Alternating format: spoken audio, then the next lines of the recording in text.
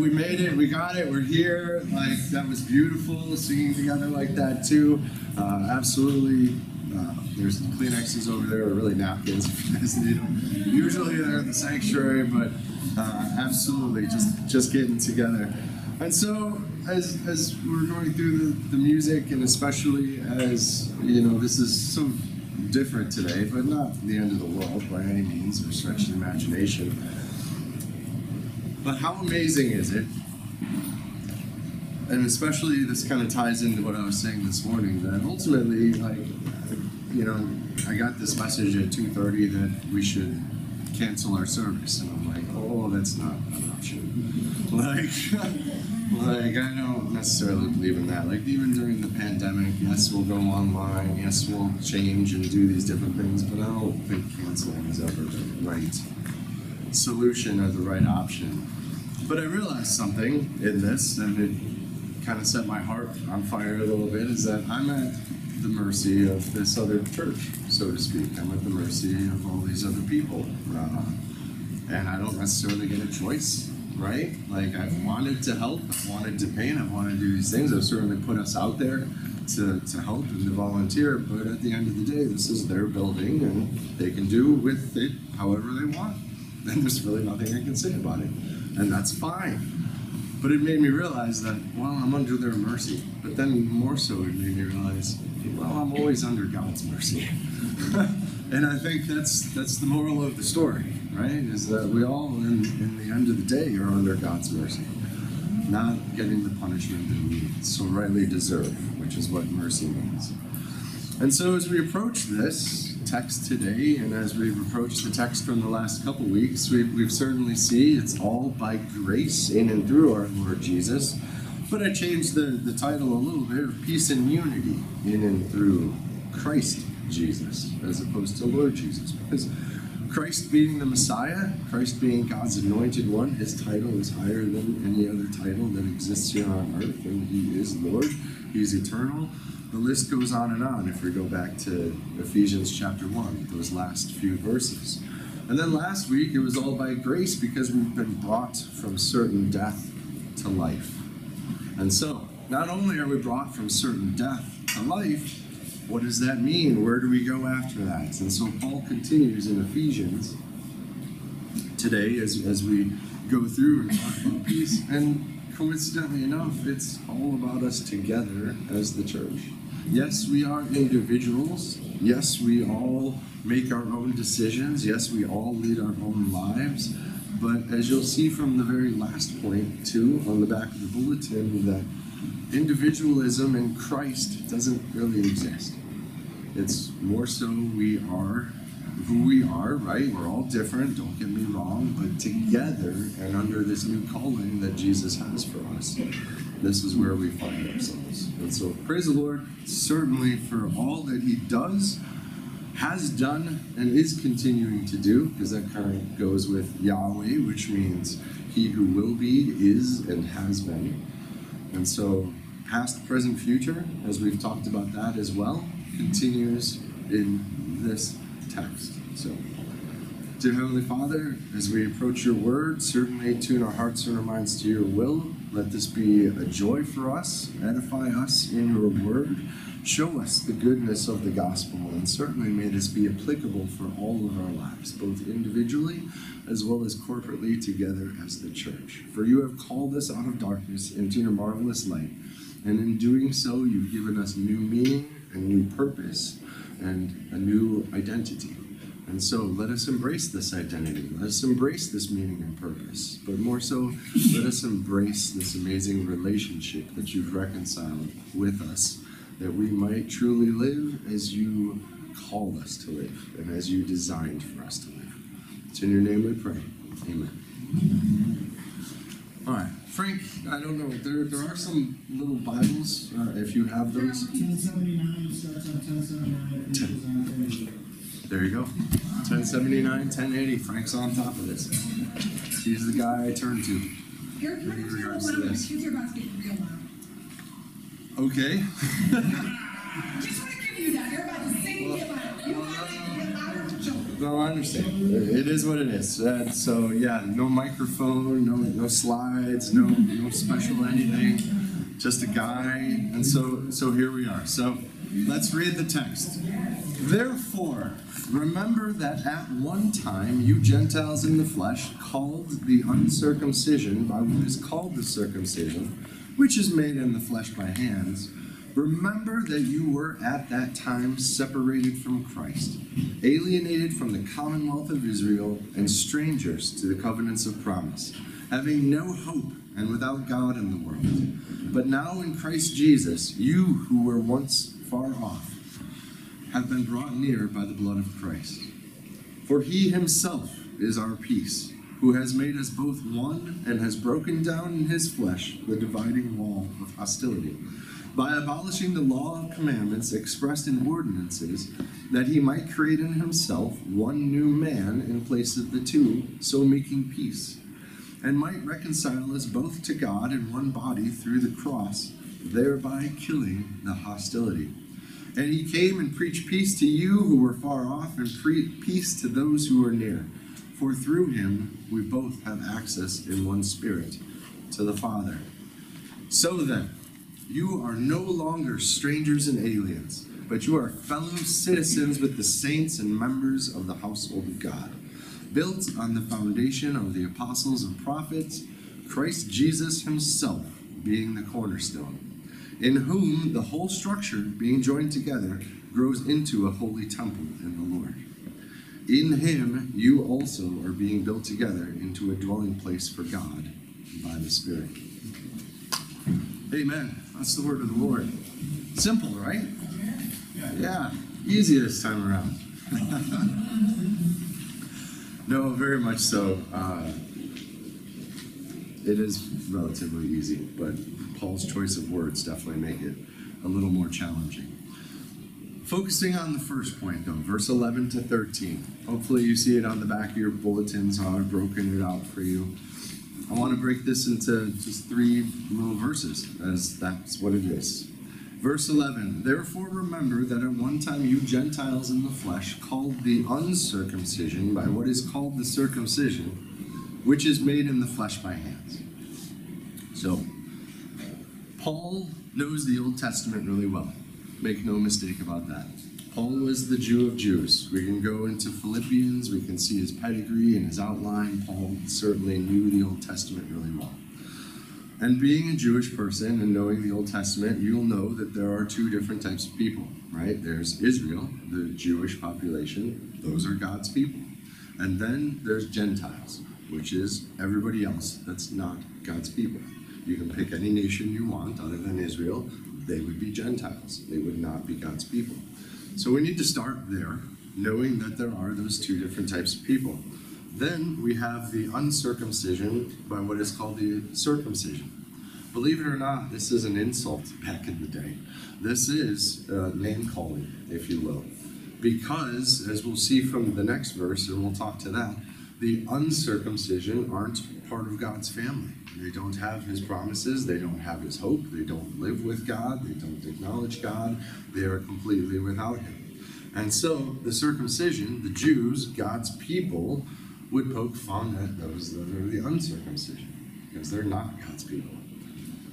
Kind of can sound familiar to today too, where there's a lot of people that think that their righteousness makes them better than other people. Same kind of concept, but different. Okay? Ultimately, though, we see that, remember, you Gentiles, you people who weren't God's people, now you are God's people. That's what he's bringing up to this.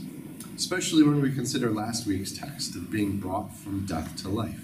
And there are many illustrations throughout Scripture. One of my favorites come from the Gospel of John, where he's talking about God, the Father, being the vine dresser, Jesus as the vine, and we are the branches. It's another type of form of where God,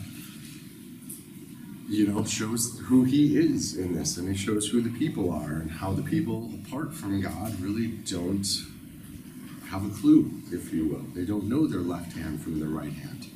And so, verse 11, very simply, remember, All of us, especially as we look to the church today, because we are not Israel, we are not Jewish.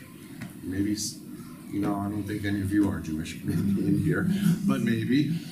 It can exist, right? Certainly not limiting it, and Israel still has a special place, but understand that the Gentiles are being grafted into God's plan of salvation, which is all of us. Because I wasn't born Jewish, I'm not from any of the tribes, I really have no purpose, no meaning. I didn't know God until God did what he did in Ephesians chapter 2, 1 to 10, which was bring a dead man to life. And that's what he's done for all of us. And that's what verse 11 is culminating, if you will. Remember, you don't belong, but now you belong. You're part of God's family. And then he really hammers it home in the third point, but we'll get there.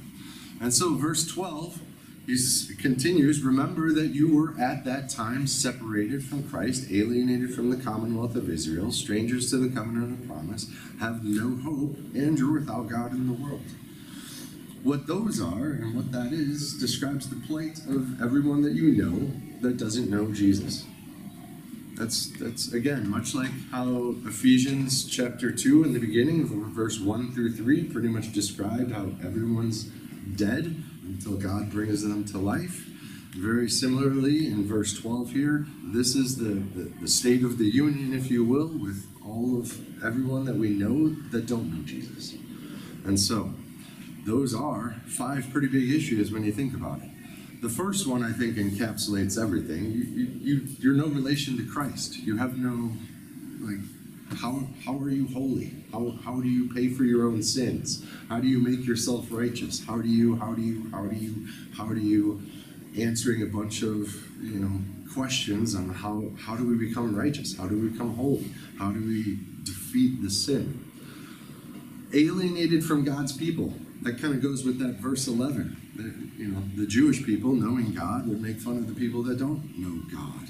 They're alienated from God's people, which is the commonwealth of Israel. There are blessings in being God's people. Strangers to the covenants of promise. That's a huge one. I could spend a long time on that, but very simply, God has covenants. He has plans. We are under the covenant of grace with Jesus. Christ is Lord. But God had made covenants throughout all of history. The first one with Adam, then the next one with Noah, then the next one after that with Abraham, then Moses, then David, or actually Joseph, then David. Either way, God's always been working on covenants and promises, which is a relationship. Marriage is a covenant relationship, to put it that way. So, in fact, when we get to Ephesians chapter 5, which will take quite a few more weeks, but you will see that marriage was designed and created by God to show his intimate relationship with his church or his people. And that's what marriage is, too. It's two people becoming one person. And so, we're no longer a stranger to those covenants, but here's the 2 big ones at the end. No hope and without God in the world. Oh, I feel like that describes my kids, that describes many other people's kids, that describes other people's brothers and sisters, that describes so many people that I know.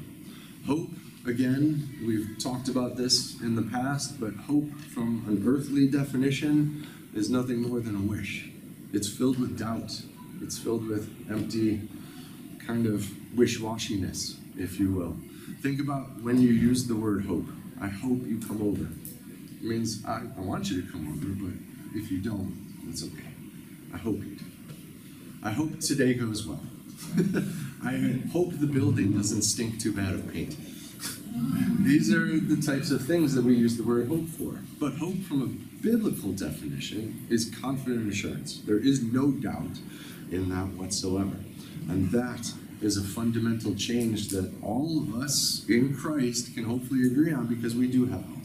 We know the creator of earth and everything that's in it. We can hope in earthly things, but I think we hope for things that are much greater, that aren't tangible. As Paul says in another book, who hopes for what they see? We'd much rather hope for those things that we don't see than for those people that we care about. And then know God. Let's be real. much like I just said with the whole mercy thing, without God, I don't know who I am. I don't know why I'm here. I don't really understand what's wrong with the world. I have no clue on what's being done to fix the world, so on and so forth. God has filled in every single blank of questions, but of who I am. Not every blank, because there's going to be a lot of things that we still have to take on quote-unquote faith. So, what's the solution? The solution is verse 13. But now, which if you go back to, chapter 2, we have the but God. It's the same kind of concept, because God did something. But now, in Christ Jesus, you who were once far off have been brought near by the blood of Christ. And so, verse 13 is God's solution, which is the gospel. And what does the gospel do? Specifically, it reverses everything in verse 12 that we just said. Now, you are no longer separated from Christ. And in fact, as Paul has described it, faith is the glue that binds us together with Christ, which is why he continues to say so often in so many different ways to be in Christ, with Christ. So, that's why I've named a lot of these sermons in and through Lord Jesus or Christ Jesus, because without that faith that God gives that binds us to Christ, well, none of these other things happen. None of these other joys. You're still left floundering, right?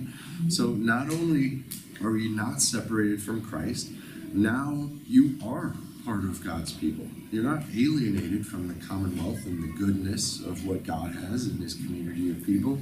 You are part of his community of people. And then going on, now you're no longer strangers to those covenants or the promises of God. In fact, that's where your hope comes from, is in the promises of God and the character of God and the nature of God in who he is. So, we know that he is good, and he is good all the time. In him is no darkness at all. And so, we're no longer strangers to those covenants. We're no longer strangers to those promises of God. We can embrace those as our own promises of God. And now, instead of no hope, we do have hope. We know who we are. We know why we're here. We understand what's wrong with the world, and we know what God is doing to fix it with a new heaven and a new earth. And so, without God in the world, which is the fundamental issue, that we all have, or Christ, if you will, that it begins with, kind of begins and ends the same way. Now you are with God. And we can have communication with him every day through prayer, through conversations. And it's all about the relationship, first and foremost, that we all have with our Lord Jesus. I don't see anyone have the sweatshirts on because it's going to be, oh, no, Pat's got it on because it's going to be warmer today. Alicia's got it okay, well, love Jesus, love people, right? That's our motto. Isn't that the entirety of the relationship of life that we now live? Is that it is first and foremost about our relationship with God, and then it becomes our relationship with God's people as well as how we deal with everyone else. And so that's the two great commandments summed up in a little nutshell, if you will. But in sum, our human plight is our separation from God. That's the fundamental rock issue. Yes, you could say, well, we're spiritually dead, we don't understand. I think it's all stemming from separation from God. Everything stems from that separation from God. Because life comes from him, and life is to be enjoyed in his presence. If you've ever read the catechisms, that man has tried to simplify God's word by listing out a multitude of different things. The catechism, the very first one, what is the whole purpose? What is the whole meaning of man? And they sum it up like this: it's to glorify God and to enjoy him. That's why you're here, believe it or not. We make it about so many different things over the course of time, and of course, whatever our desires make it, but foundationally and fundamentally, that's what it is. So therefore, the only solution to the plight is to be near to God, and Christ is the only one who can take us there.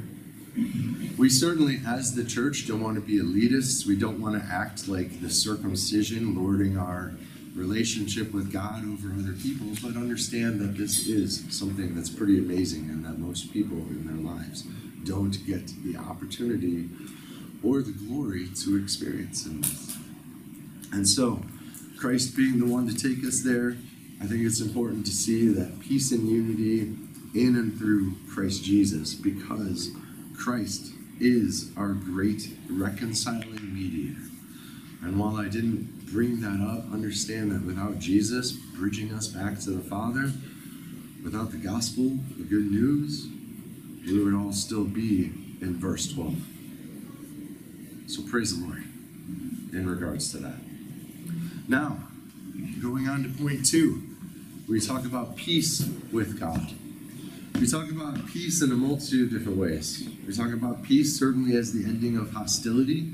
We talk about peace, especially shalom from the Old Testament, the Hebrew word meaning completeness. It's God who makes us complete, because we're always searching for and trying to fill that hole in who we are with a multitude of earthly things. But it's very much true, based on my experience, that it is only God that can fill what's missing in you. And so, verse 14, verse 15, and verse 17 highlight the person of Christ for us. In verse 14, it says, "For he himself is our peace." In verse 15, it says he's so making peace. And then in verse 17, "And he came and preached peace to those." Christ is our peace, Christ makes peace, and Christ proclaims peace. This is why I say peace is not merely the ending of hostility, but much more so, it's a comprehensive term, much like shalom is in the Old Testament in the Hebrew language. But I didn't bring out the Greek because I didn't want Chris to start talking in Greek later on. And so, the word, so there you go. Oh, I did it anyway. And so, it is the comprehensive term for salvation and much more our life with God. It is peace, because we're going to see, and especially as we're being the two into one, God's purpose is to reconcile us. It's to bridge us, to restore us to favor, to return us to a right and a real relationship with God. One that, from the day we're born, doesn't really exist. So, Christ is our peace, Christ makes peace, and he proclaims peace. And how does he do that? He does that, as we'll see in verse 15, or 14, 15, 16, and 18. He makes Jew or Gentile one with himself to reconcile us to the Father. And so we see it in a multitude of different ways. He has broken down in his flesh the dividing wall of hostility. Okay? He abolished the law of commandments expressed in the ordinances, so that he might create in himself one new man in place of the two, making peace. And he might reconcile us both to God in one body through the cross, thereby killing the hostility again. And then verse 18, "For through him we both have access in one spirit to the Father." I think the important thing to see there is that there's no individualism when it comes to this spiritual relationship that we have with the Father. It is through the Son that we can have this relationship in the first place.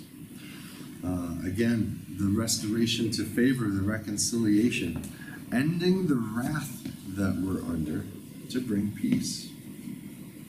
So, we need to talk briefly about reconciliation. Reconciliation is important because there would be no peace without reconciliation, to restore us to that right and real relationship, to restore us to God's favor as opposed to us being under God's wrath. Many might not see it that way, that we're under God's wrath, but us human beings who feel like we're really in control and have a lot of power, that needs to kind of die within us, because I don't think there's a lot of power that we really truly do have. I think bacteria and viruses can take us down. I think we have zero control over the weather. I think diseases and ages and death come like a thief in the night, and no one can prepare themselves for those types of things. You can talk about it, you can think about it, you can plan for it, you can worry about it too if you want, but none of those are constructive solutions that would ever solve that type of problem. And so, we are, in a sense, under wrath because sin is a problem. It's what separates us from God. It's that black stain over us in comparison to God's white, pure holiness. And so how does that end?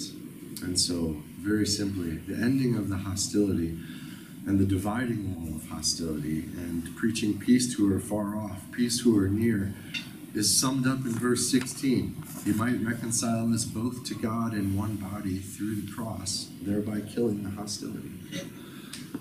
When I said earlier we need God's mercy, and I realized that I'm very much under, as much as Miguel's mercy, I'm under God's mercy, more so for everything in my life, and that mercy is a big deal, and a big word, because it's not receiving the punishment I so rightly deserve. Many times in my youth, and even in my adult life, I've certainly used the Lord's name in vain. I've certainly worshipped many other things like money and relationships. I have certainly coveted other things as well. I've spoken ill of my father and mother. Any of the 10 Commandments you can think of, certainly I've thought of. There's been hate, everything else. I'm not alone in this. I know that. I also know that there's therefore now no condemnation for those who are in Christ Jesus, because the old has died and the new has come. And it's in that reconciliation of Jesus taking the punishment that I so rightly deserve, mercy, giving me mercy in the form of when I don't deserve mercy, and that substitutionary atonement, that the wrath of God that I am under changes to the favor of God, which I don't deserve, but man, have I grown to seriously appreciate. Because I don't know about all of you, but I again can consider my past life, and for 35 years I lived in darkness until Christ Jesus called me out of darkness into his marvelous light. And it's within his marvelous light that I walk now and will forever continue to walk, because we are dealing with things that are eternal now rather than things that are temporary in our lives. And so we do, again, much like the title, have peace in and through Christ Jesus. And that's the only way that we can have that wholeness. It's the only way that hostility can end. It's the only way that that salvation, that fullness of life with God can actually exist. And so, here we are. Amen. Amen. Then, moving on to the very last point, and maybe the most significant one of that. So then, because of all this, because of the peace of Christ, because you have been brought near to God through Lord Jesus, you are no longer strangers and aliens. You are fellow citizens with the saints and members of the household of God. Amen. Amen. Thank you. I'm glad to know I'm not the only member of the household of God. So, where is this? Well, God's been talking about this for a long time. God's had this gospel out there since Genesis chapter 3, when he talked about crushing the head of the serpent with the offspring of the woman. It's the proto-evangelia gospel, as they say. But long story short, because we're talking about thousands of years, right? God still has this plan to make a people for his own possession. Bam! That's exactly what we are. We are a people for his own possession. And it's built on the foundation of the apostles and prophets with Christ Jesus as the cornerstone. If you know anything about buildings and architecture, there is a lot of cornerstone theology in the Old Testament too, and especially in the making of the temple. But the cornerstone, think about it very specifically this way, is that if the rest of the building crumbles, the cornerstone is still secure. The cornerstone is still safe. The cornerstone is still standing. So even if Gospel Life Bible Church as a body of believers crumbles, the cornerstone of Christ still stands. And it will always stand. and it will never not stand. Now, building on the foundation of the apostles and prophets, think about it maybe in two different ways. The apostles, New Testament. Prophets, Old Testament. God's bridging everything from the Old Testament to the New Testament together in making a people for his own possession. That's the gospel. That's the plan of salvation, right? Shouldn't be much of a surprise, but it can also be considered on what did the apostles teach and what did the prophets teach. And very similarly, just the same as bridging Old Testament and New Testament together in covenants, the apostles spoke of the Lord Jesus being the foretold Son of God, the promised Messiah from the Old Testament, and to turn to Jesus, if you will, to repent and believe, hold on to God. And same with the prophets. The prophets always had a threefold mission, which was, very simply, hey, you're walking away from God, there's going to be consequences, turn back to God, and then future hope and glory in the Messiah. Every prophetic book covers those three things. A, you're going away from God. B, you need to return to God. And C, well, good news. The Messiah is going to come and he's going to change all these things later on in life. And so, here we are. That's built on the foundation. Consider what God continues to say. Many people want to make Christianity about something other than what it is, but it is entirely about Jesus and salvation. Yes, there's a lot about how to live life. Yes, there's a lot about many other things, but very simply, love Jesus, love people are the commandments, and God saves sinners, of whom we all are. And he's creating a people for his own possession by saving those sinners and calling them out of darkness into their marvelous light. And so, brothers and sisters, make no mistake about this, that while we are individuals, we are no longer individuals, but we are one with our Lord Jesus. And we are one with one another who are in Christ. We are God's people. Amen. The church is not a building. It is the people. Which is why this is so exciting to me today too. Because hey, we're just a little closer together. Sure, it's not all, with all the nice stained glass and, screens and boards and microphones and things of that nature. But regardless of where we meet, we are God's people. Amen. We have taken the name Gospel Life Bible Church, but it doesn't change the fact that we're God's people. It doesn't change the fact that God's people exist elsewhere too, which is why we can't be like, well, we're so much better than all those other churches and all those other. No, at the foot of the cross, no one deserves to be at the foot of the cross. Every one of us have a tremendous blessing that we find ourselves at the foot of the cross and under God's mercy and salvation. Praise the Lord for all of this. And so, it does also stress how important each one of us are. While we say there's no longer individual, we're corporately together, I want you to know, though, at the same time, individually, each and every one of us make a difference. Each and every one of us matter. Each and every one of us have special gifts and abilities and talents to use for the building up of other people. While we haven't gone through the 1 Corinthians 12 or the Romans 12 talking about spiritual gifts and whatnot, each and every one of you who are saved in Christ have a spiritual gift. At least one. Okay? At least one. If not a multitude of them. Each and every one of those spiritual gifts that you individually have been given are not for you. They're for the blessing of other people. If this blessing of being able to interpret and communicate the word was only for me, where would that leave all of you? If Sean's gifts of technology and whatever, weren't necessarily, for us, then where would that lead us? The worship team and their gifts and talents to be able to, stand up here, that takes a masterful measure of faith, right? To be able to sing in front of other people. A lot of us are in the back and we're like, but they stand up here and do it. Under your judgment and criticism, if you will, even though, let's hope that doesn't really exist, because, they're not professionals, the same as I'm not a professional. But understand and see That each of us have gifts, and those gifts ultimately are for the betterment of every member of the church. Because it takes all of us. It's like when they say it takes a community to raise a child. That's where we find ourselves in a sense. And think about this, when you have a new believer come in, they are like a newborn. Very much so.